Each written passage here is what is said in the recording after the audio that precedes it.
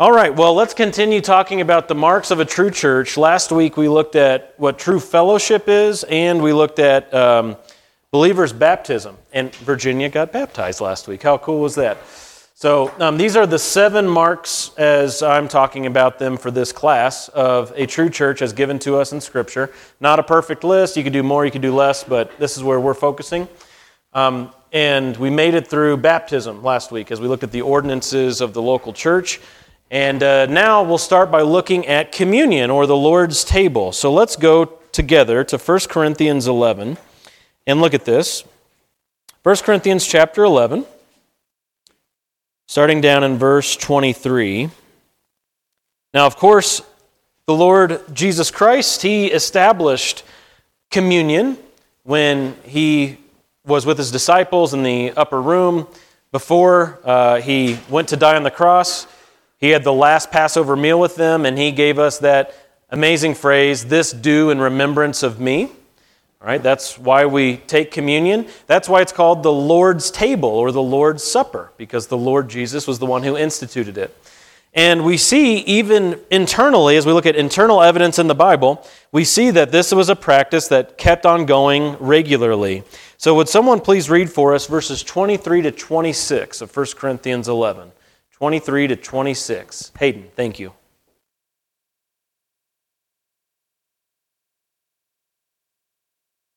All right. So last week when we were looking at baptism, we read a passage or two and asked the question, why would a person be baptized? And in Scripture we see that when a person believes in Jesus, is committing to following Jesus, baptism is a sign of that belief, of that trust, of that commitment. Why should someone partake of the Lord's table? If you look at this passage we just read, if you run your eyes back over those verses, why should a person partake of communion? Okay. Yeah, how amazing it is that last phrase in verse 26. When we do it, we're proclaiming the Lord's death until He comes. That's a really interesting aspect of communion, and it's one of those things that is just for this time. When Jesus comes back, communion will not be taken in the same way. But in this current time, as we are having communion together, we are proclaiming His death. And who are we proclaiming it to, do you think? Okay, so primarily it's each other. These gatherings of the local church, it was believers who got together. Remember when we talked about fellowship last week? What the Bible always talks about with fellowship is believers with each other. Now there is an element, and we see it even in 1 Corinthians, where of course you'll have people who come in who aren't believers, but primarily the idea is that it's believers doing it together to proclaim to one another Jesus' death until He comes. Joe? Yeah, that's right. Well, and so you do it because Jesus told you to do it when you are a believer in Jesus, right? If you're not a believer in Jesus, then you have no reason to do what He says. Communion is also a matter of obedience, just as Joe was pointing out, because the Lord commanded it. As often as we do it, we declare His death and our unity until He comes. How often should we partake of communion, you think? Daily. But we don't gather daily. Yeah, but the bread and the juice, you know. Yeah. Yeah, right. Yeah. What do you think? Did you know that this is a matter of some debate in Christian circles? Well, we do monthly for now, but there are many churches that do weekly. There are some churches that do quarterly. And there are some churches that don't do it at all. And that is tragic. Yeah, that's disobedient, isn't it? Well, that's something to just think about, okay? How often do you think the Corinthians were doing it? It was weekly, it seems. Now, they were gathering more than just once a week, but we see that they got together particularly on the first day of the week. 1 Corinthians 16 says that. And communion seemed to be just a regular part of their gathering. Week in, week out, they would have communion. And so if we're looking for the example set in Scripture, it seems as though more frequently than monthly would be the case. Okay? Something to think about, Mandy. Well, there is no command for how often, all right? So basically, you're left with kind of a conscience issue at a church leadership level. And there are some people who will say, we should not do it any more frequently than monthly, because if you do, then it becomes like ritualistic, it becomes old hat. But couldn't you say the same thing about singing and the preaching of the word and fellowship itself, right? You could say that about anything that we do every week, okay? And so that's not really a good excuse. There's logistics involved, of course, especially the bigger a church gets. That's a lot to keep track of week in and week out. Someone's got to pour all those cups. Someone's got to bake that bread or get the bread or whatever and get it all ready. And so there's that element too. There are some other reasons, but it's basically seeing it as a principle of or a matter of liberty. You can kind of be more pragmatic about it, but you got to be careful, because if you start doing once a year, that seems to go against the spirit of what it's all about in Scripture. So churches have to be careful. Yeah, Stan. I would say no. Yes, I would say yes. In fact, I would say there have been times where people wanted communion served at a wedding, or people wanted communion served at a funeral, or at a Christian conference to have communion together. I would say all of those are inappropriate times to have communion. It's in the local church, at the gathering of the local church. Okay? It's not a broad gathering of Christians from anywhere who, I look across the room and I don't know 90% of the people. That's not it. It's when the local church comes together. That's the pattern we see in Scripture. And it seems to be the reason why it exists is for us to, together in our local fellowship, encourage one another until the Lord comes. Yeah. Any other thoughts or questions here on communion before I move on? I'm going to try to make it all the way through page 50 today. We'll see. Roman Catholicism teaches transubstantiation when it comes to communion. That states that the bread is literally the body of Jesus, and the wine or the juice literally becomes the blood of Jesus. When you ingest these things, there's a transformation that happens. The transubstantiation, the substance changes. Okay? There's a transforming of the substance.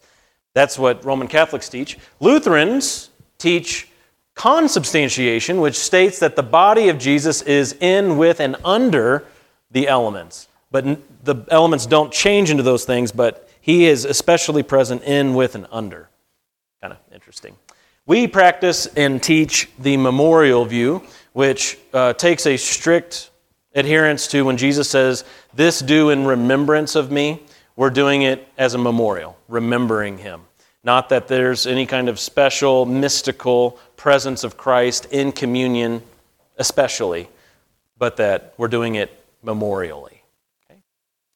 Just have one slide on that, thought I'd throw it out there in case anybody was curious about those things. So, moving right along.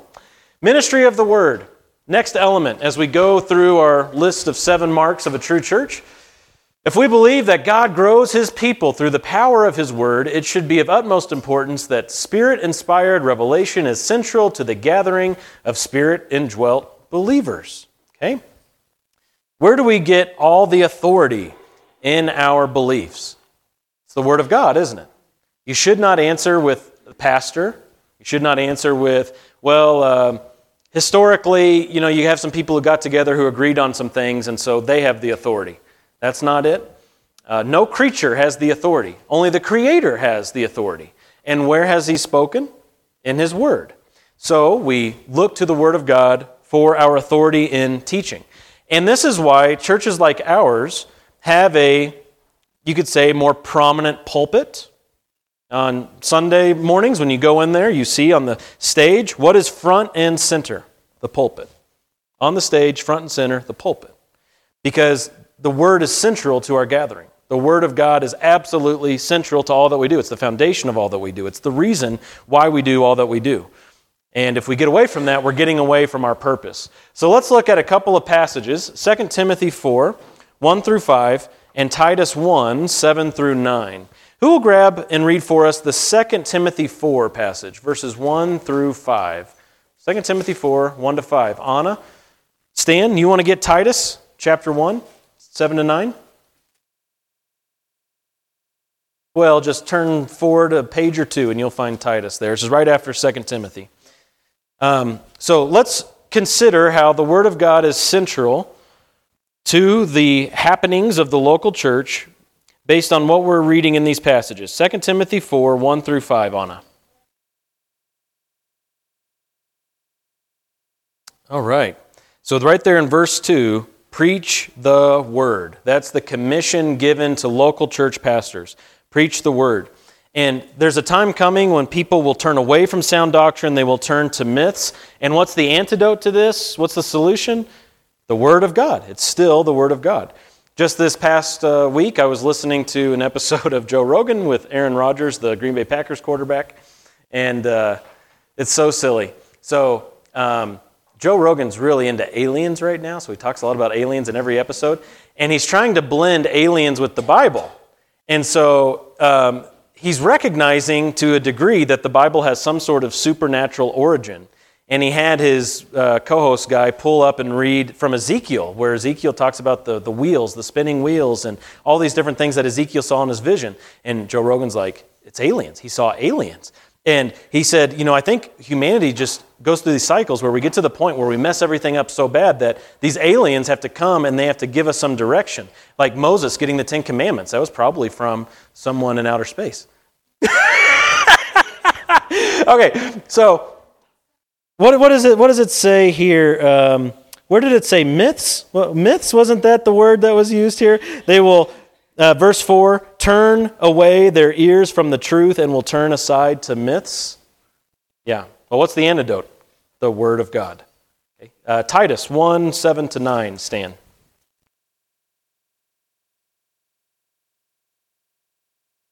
Okay, this is talking about overseers, pastors, elders in the church. Verse 9, after all these moral qualifications, here's a skill. It's also moral, but there's a skill to it also. Verse 9, he must hold fast to the faithful or trustworthy word in accordance with the teaching, to exhort in sound doctrine and to refute bad doctrine. So in the local church, the Word of God has to be central. The handling of the Word of God has to be central. Teaching has to be solid based on the Word of God. Okay? Any questions on that before we move on to prayer, on the ministry of the Word? Any thoughts?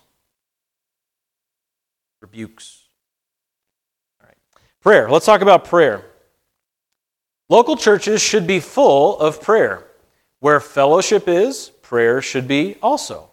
Look at what the gathering of believers was up to in the book of Acts. Let's all go to the book of Acts together. Turn back to Acts chapter 1, and let's look at their example of prioritizing prayer in the fellowship. Acts chapter 1, and we'll start with verses 12 to 14. This is after Jesus ascended into heaven, when the angels said to the disciples, he's coming back just in the same way as he left. What do? What's their first instinct? Look at this, verse 12. Then they returned to Jerusalem from the mount called Olivet, which is near Jerusalem, a Sabbath day's journey away. When they had entered the city, they went up to the upper room where they were staying. That is, Peter and John and James and Andrew, Philip and Thomas, Bartholomew and Matthew, James the son of Alphaeus, and Simon the Zealot, and Judas the son of James. These all with one mind were continually devoting themselves to prayer, along with the women and Mary, the mother of Jesus, and with his brothers. That's quite an interesting group. Don't you wish you could have been in that prayer meeting? Like, we don't have any time to pray because I have 700 questions, right? But they were praying. It says at the beginning of verse 14, that's what they devoted themselves to, and they were doing so with one mind. That was their priority. And we would do well to ask ourselves why prayer is a priority for the local church. Why is prayer a priority for our fellowship? Knowing what we know about God and salvation and where the world is headed, why is prayer a priority for us? Okay, very good. So, what relationship do you have that is good because there's no talking at all? Now, you might think of some people that it's like, well, I've shunned them and they've shunned me and we've been better off for it, right? Well, that's because of sin. I'm talking about a relationship with someone you love and someone who loves you. A relationship that has truth all over it and goodness all over it. How are you going to keep that up by not talking. You can't. Okay? Prayer is a key part of that. What other reasons are there for why we should pray?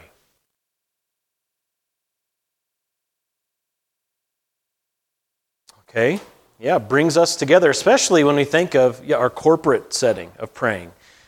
We grow together in one heart and one mind as we pray for things together, as we hear about requests that need to be prayed for, and we intercede for one another in prayer. Does that help or hurt our fellowship? Well, it can only help, right? It's very helpful to do that. Go ahead, Connie. That's right. We need to thank God for all that we have because He is sovereign. He's in control. He's the creator of all things. And if He is sovereign and in control of all things, as we thank Him for that, who else would we go to with our problems in this life? We can go to people who are creatures like us, who don't have that control, or we could go boldly before the throne of grace and give all of our problems to Jesus and go right to Him. And God takes care of it. Isn't that nice? Not saying He makes your life easy, not saying He takes away all your problems, not saying He takes away all your pain, but He takes care of you, and He'll see you through it, won't He? A couple more passages in Acts, 12 and 13, chapters 12 and 13. Acts chapter 12, verses 11 and 12. All right, so in Acts chapter 12, it's a really interesting scenario where you've got Peter in prison and then Peter escaping prison, not as some like fugitive or not a Shawshank Redemption scenario where he dug a tunnel or something like that, but you have Peter escaping prison because the Lord sent forth His angel to deliver Peter. That's what it says in verse 11. It says, when Peter came to himself, he said, "Now I know for sure that the Lord sent forth His angel and rescued me from the hand of Herod and from all that the Jewish people were expecting. And when he realized this, he went to the house of Mary, the mother of John, who was also called Mark, where many were gathered together and were praying."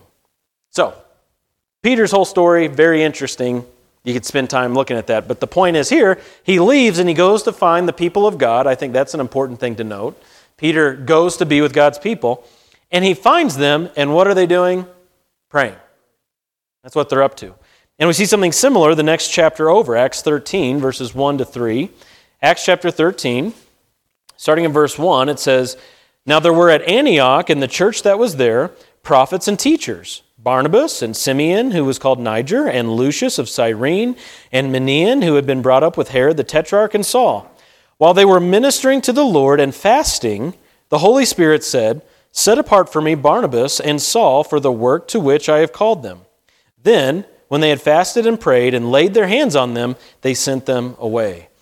So, in response to God's calling on their lives to have these missionaries go out, they fasted, they prayed, and they commissioned these people to go off with the gospel. Prayer is central to the life of the church, whether it's just a regular Sunday morning gathering or whether it's a monumental event like sending off some missionaries. Prayer is at the core of what we do. Okay? Thoughts or questions on prayer there?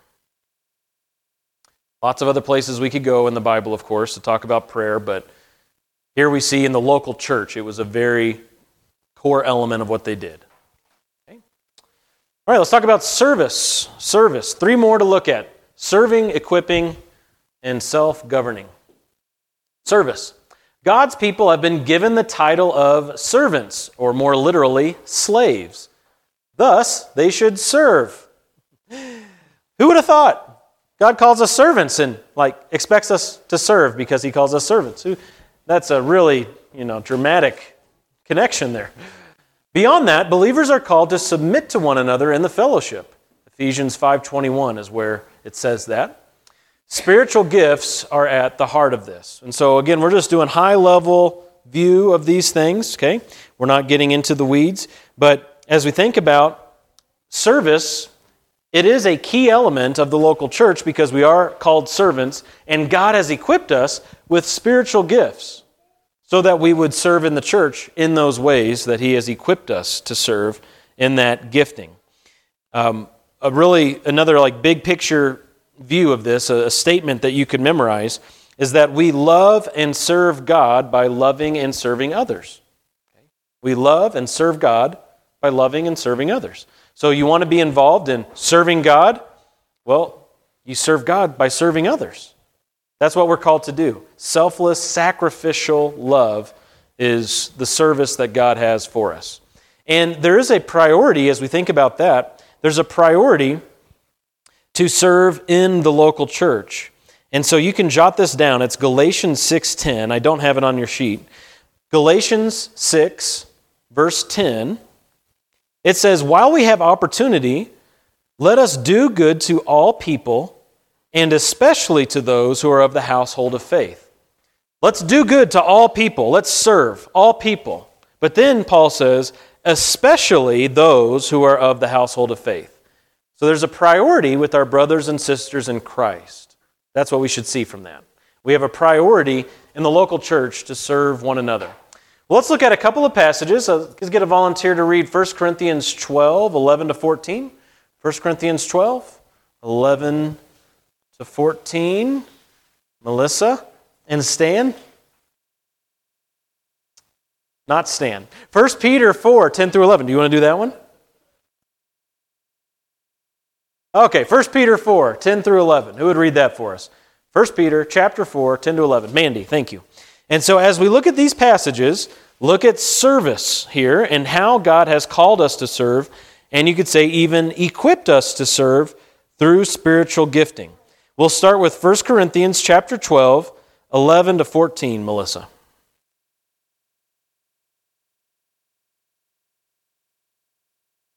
All right. So if we look back up at verse 11, Paul had just gotten done listing some spiritual gifts, and what he says in verse 11 is that you have the same Holy Spirit distributing a variety of spiritual gifts in the church just as He wills. The way that you are gifted to serve is based on the will of God the Spirit. And he goes on to show that we have diversity and unity together in the church based on these different ways that we serve. Okay? But the Holy Spirit, if you're a Christian, the Holy Spirit has worked in your life in such a way, in your soul, in your heart, in such a way that you've been gifted to serve in the local church. Isn't that exciting for you? You have a responsibility then to nurture that gift, to implement that gift, to grow in that gift, and to serve the local body. And we get some of the same thinking in 1 Peter chapter 4. So Mandy, 1 Peter 4, verses 10 and 11. Would you read that for us? So if you look at verse 10, just hone in on verse 10 of 1 Peter chapter 4, from that verse, how would you answer this question? What is the purpose of the diversity of gifts in the body, the local church? What's the purpose of the diversity of gifts? Good. To serve one another. Isn't that pretty plain? As you've received a gift, use it to serve one another. And it's God's grace that you're stewarding. God's gracious activity in your soul. You get to steward that and be like conduit to where it's channeled out to others. You're serving Him by serving others. And He's working in other people's lives through you. How cool is that you get to be a part of that? What questions would come to your mind if you encountered a church that was full of consumers rather than servants? Okay, very good. Yeah, are there even gifts here? Has the Holy Spirit saved them and gifted them? That would be a legitimate question. What else?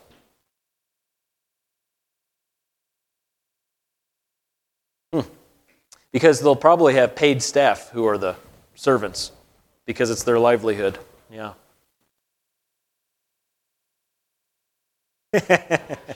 Yeah, it's not good.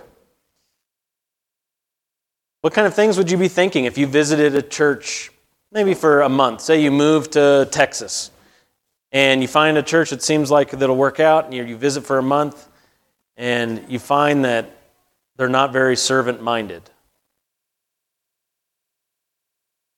Yeah, depending on how much money they have, though. You can run into some churches that have a lot of money and they get a lot of show done on Sundays, But when you think about caring for people between Sundays, not a lot of that gets done. Anything else come to mind with a church like that?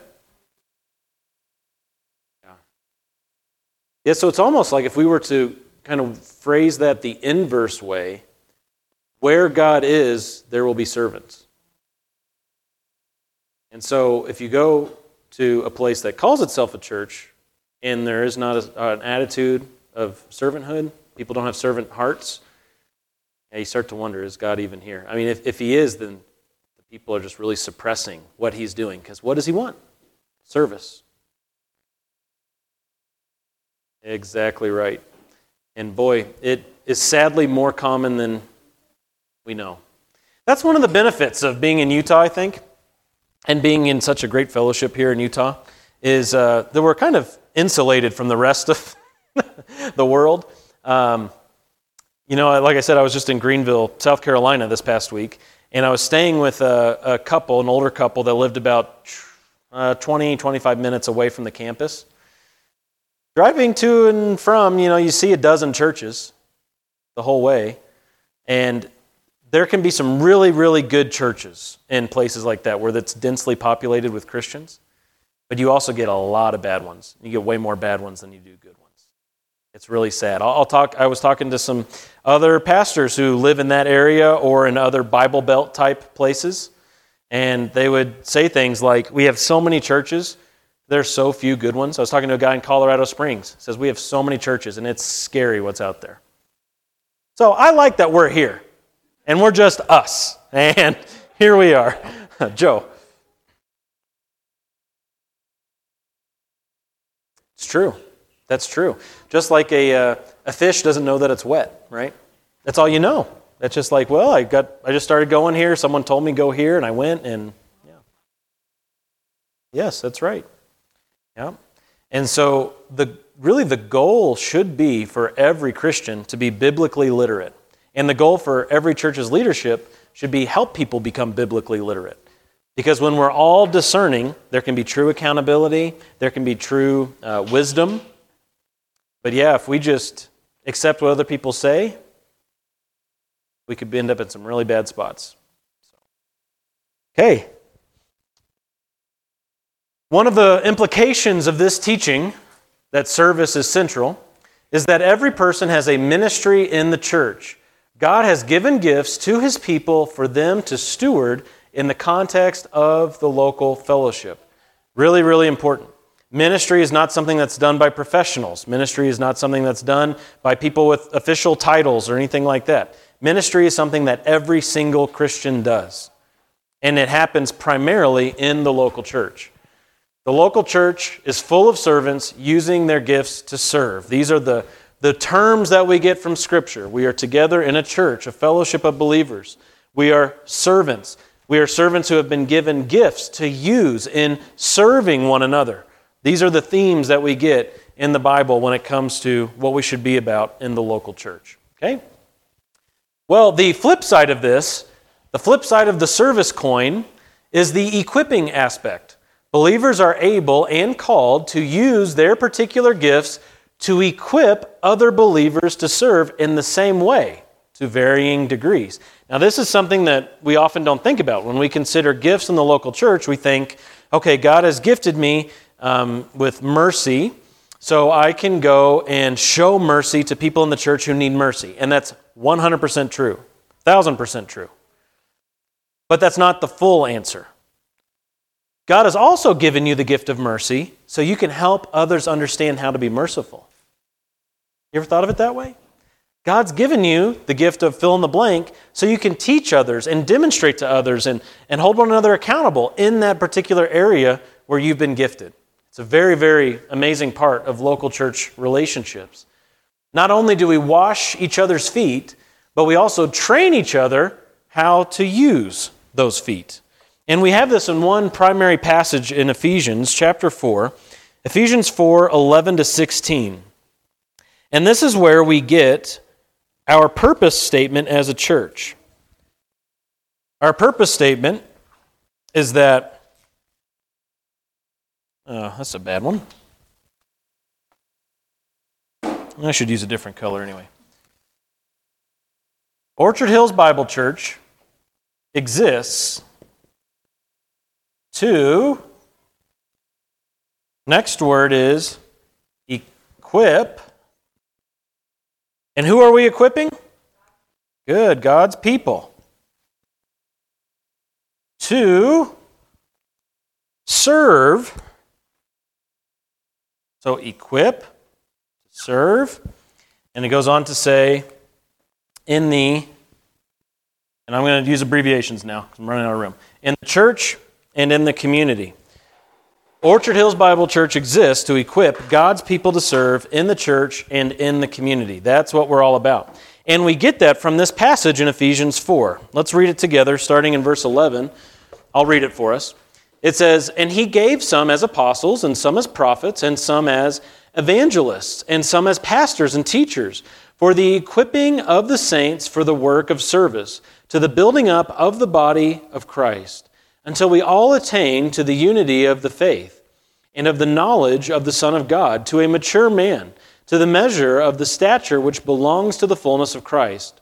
As a result, we are no longer to be children, tossed here and there by waves, and carried about by every wind of doctrine, by the trickery of men, by craftiness and deceitful scheming. But, speaking the truth in love, we are to grow up in all aspects into Him who is the head, even Christ, from whom the whole body, being fitted and held together by what every joint supplies, according to the proper working of each individual part, causes the growth of the body for the building up of itself in love." So if you go back to verse 12, there's our phrase. God has given these in the church for the equipping of the saints for the work of service. God gives His gifts not just for straight one-way street service, but for the equipping of other people to use their gifts and to imitate, to a degree, the way that God has called you to serve. So you think about in this list in verse 11, you have apostles and prophets, and you have pastors, but isn't it interesting that there are evangelists in there too? God has given evangelists in the church. So evangelists are not just to go out and reach people with the gospel, though that's a key element of what they're doing. They're also to train people in the church to evangelize. And aren't we thankful that there are people who are gifted in that way, who can help us in those ways? All right, so that's a really key part of why God gives us gifts. Yeah, we can do this. We got time. Summarize in your own words the purpose for our equipping one another. And so we've talked about the purpose of gifts is to serve and to equip one another. But the equipping of one another itself, how would you summarize that in your own words? Why would God call us to equip one another? Don't overthink it. Okay, goes on, right? Especially as we think about generationally, we should be equipping the next generation, right? We've got a lot of kids here. They're growing up in a very different world that many of you grew up in, right? Are they going to need to be equipped to handle that from Scripture? Yeah. Yep, you better believe it. What are some other thoughts you might have on that? Let's go super basic here. Is anybody perfect? So that means we all continually, each one of us, have a need to be equipped, don't we? Continually. Pick an area. Pick any area of your life, okay? Any area. Do you have a need to be more equipped in that area? Yes, you do, okay? So, He gives these gifts to the body. He gives servants in the church that we would just continually help each other be holier, be more discerning and wise, to be more faithful, to be challenged, to be held accountable. I mean, all those things. Because we all need it in every area of our lives continually. So that's really just as basic as it gets. In what ways does this play out in our church? How is this equipping stuff playing out at Orchard Hills Bible Church? Okay, so teaching and preaching is certainly a part of it. In fact, We call this Sunday school. You know, it's the older term that a lot of churches want to get away from because it sounds not cool or something, I don't know. But there are some churches that call it the equipping hour. They'll call this the equipping hour. Okay. So yeah, that's definitely part of it. What else? Elaborate. Yeah, absolutely. This is what we call discipleship, or you could call it mentoring. Getting together, and we should all be discipled one way or another. Now, there are some people that are going to find discipleship that meets their needs in the context of Sunday morning. Though there are a lot of people who think that, and that's not actually the case, who actually probably need more of a small group care or even one-on-one care. And there is so much that goes on in those relationships when it comes to equipping, where you're actually letting people into your kitchen, so to speak, let them know about your problems, let them know about your struggles. If you're not doing that, you're not going to get equipped, okay? And so that's a really, really key part of being equipped to serve. If we think about evangelism in particular, how many of you have helped serve at Onion Days or Orchard Days in San Quentin, anywhere we've done a booth or something like that? Wow, is it in this room, just me and Melissa? Okay, so, woo! All right, so there's a problem. We need more people to volunteer for that stuff. Mandy, you've been there, haven't you? Okay, all right. The first time you did it, Mandy, did we say, hey, sign up for a slot, and then you were there by yourself? No. What happened? Yeah. You weren't expected to teach someone else on your first day? Okay. But instead, there were people like, whether it was Tyler or me or Rex or whoever, people have been there before, who said, this is kind of how we do it. This is our literature. This is how we go about doing it. You know, just sit back and watch for a while. That's equipping, isn't it? Very, very simple, straightforward. And evangelism is an easy one to see that because it's very task-oriented. And it's like, okay, we're here for this time, for this period to kind of get the word out. And so this is what it looks like. But some of this other stuff, it really comes in the form of long-term relationships and ongoing conversations and accountability. And it's all equipping. All of that is equipping. What is the motivation for equipping one another? Well, the motivation must be that we see God's church strengthened. That's got to be the motivation. We should want a stronger church, a more loving church, a wiser church, a more faithful church. And that's only going to happen if we equip one another. The church exists for a purpose outside of itself. The church exists for God and His people. Therefore, there is no room for a spirit of competition in the local church. We make it our aim to build up and train one another with pure hearts and a spirit of love. That has to be our aim. No competition, no comparison. If you have a really competitive or prideful or judgmental mindset, how counterintuitive is equipping, right? You wouldn't want to teach someone else, you want to stand out. Well, when we recognize that the church is to build one another up in love, well, we should want to equip one another so that we're built up more and more. We're strengthened more and more. There's no room for a spirit of competition, no room for pride when it comes to service and equipping. Final thoughts or questions on that, on equipping? Yes? Yes. Yeah, evangelism is so key in becoming equipped because I was in sales for a time, and we have the phrase marbles in the mouth, where you get to a point in the conversation and you're like, it's like you have marbles in your mouth. That can happen very easily in a spiritual conversation because we feel this, like the spiritual pressure in that moment. We feel the importance in that moment. We can be flush and our heart rate goes up and we start sweating. We feel that. But when you've been equipped in this way, evangelism, biblical evangelism, not just like what to say, like cue cards or memorizing lines, but to have some scripture in mind, to be trained on how to think about the other person, how to just be real and open and honest, and to leave it to God and pray for that person, all of that stuff. When you've been trained in those ways, it really helps. It really, really helps. Okay.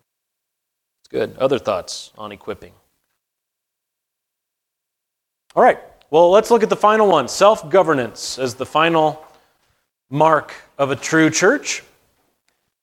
Another mark of the local church is the autonomous nature of its governance. Well, there's a fun sentence. There are leaders from within the body who direct it. You have some blanks there on your sheet there to fill out. Churches should be directed by leaders from within the body. They're at the bottom of page 50. From within the body. Next week, we will discuss what a church's governing body should look like. But this week, we're looking at why churches should have a government at all. Okay? So next week, we're going to start a two-parter on what the Bible says about how church government should be structured. But for now, it's the big view of why self-governance should exist as a mark of the local church. So let's have someone grab, I'll get 1 Peter 5. Let's have someone get Acts 14, 21 to 23, and then someone get Titus 1:5. Diane, you'll get Acts 14, 21 to 23, thank you. And then Titus 1:5, who can get that for us? Titus chapter 1, verse 5, Riley, thanks. So in Acts chapter 14, you have the Apostle Paul, after planting churches in Galatia, he is coming back through these cities that he had already planted churches in, and let's read what he does next. So Acts 14, 21 to 23. Iconium. Very good. So again, you see prayer and fasting come up in verse 23, prayer being a key part of what the church is up to. But notice the priority that Paul had. They preached the gospel, disciples were being made, they were encouraging the disciples, and then look at his next move. Not only is it prayer, but it's appointing elders in every church. Now this is important that you notice it says elders, plural, in every church, each church, singular. So each individual church had a plurality of elders within it, and those elders were from within those churches. So you go to Iconium, you see the disciples there, you appoint some men to lead the church in Iconium. Lystra, same thing. Derbe, same thing. He would go around to these cities and do that. All right, so appointing elders from within the church was a priority for Paul. And we see that too whenever he would write to Timothy and Titus, because Timothy and Titus were men who were qualified to serve in the local church, but they had been given a specific mission to go and appoint elders in these churches where they were serving, that they wouldn't just be the only ones in leadership, but that they would appoint others for leadership. So Titus chapter 1, verse 5, let's hear what Paul said to Titus. Go ahead, Riley. Okay, again, notice it's elders, plural, in every city. Okay, each individual or singular city got a plurality of elders. And of course, at that time, there was one church per city. It wasn't 1st, 2nd, 3rd Baptist Crete, They didn't have that going on. It was very early on. But Paul says it was for this purpose that you were left there, that you would establish elders or overseers in those local churches. Let's see. Here's a good question that makes you think a little bit. What challenges did the early church face when it came to appointing leaders? So as we think of Paul in Galatia in Acts 14, or as we think of Titus in Crete in Titus 1:5, what challenges did that early church face when it came to appointing leaders? What do you think? Right. Extremely outnumbered. Paul writes to Titus and says, it's true what they say, all Cretans are liars. But for this reason I left you in Crete, that you would appoint elders. It's like, oh, okay. That's really encouraging, right? So out of these pagan places, or some cases very heavily Jewish places, out of the believers you got, look for those with leadership potential. That was the commission. Very, very difficult. What other challenges can you think of? One that comes to my mind is just how new everything was. I mean, Jesus had just died, risen, and ascended a couple decades before this, and it's all so new. Trying to figure out how the law works with this grace now that's been given to the church, how Jews and Gentiles can get along. I mean, that's still a struggle. I mean, there's so many things we struggle with today. And to try to put myself in the shoes of these guys 2,000 years ago when it was all so fresh, really, really difficult. They needed special wisdom, didn't they? Needed really spirit-led decision-making. Well, what challenges does the do? Melissa, should I say do or does? It should say does? Okay. Sweet. What challenges does the church face? That sounds so wrong. Does the church face today when it comes to appointing leaders? So, same question, but just modern day. What are some of our struggles today? Yeah, boy, you're telling me. Because it takes time to lead, doesn't it?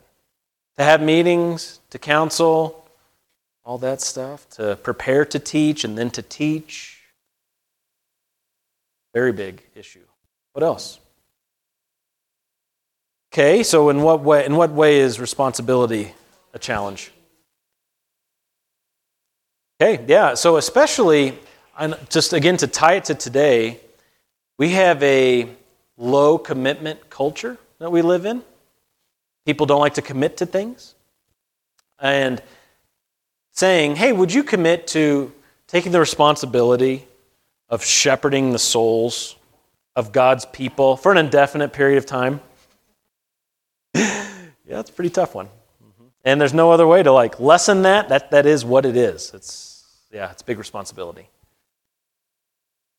Finding qualified people has always been a challenge. As the passage Stan read for us a little bit earlier in Titus 1, where it walked through some of these qualifications.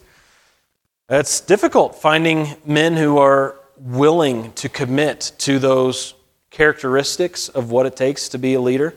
That's tough. It requires to have a life that's set apart even a little bit extra. Yeah. April. Yeah. Yeah.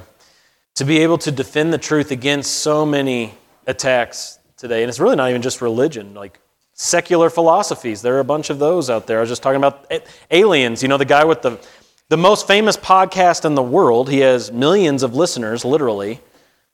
He's advocating alien theory.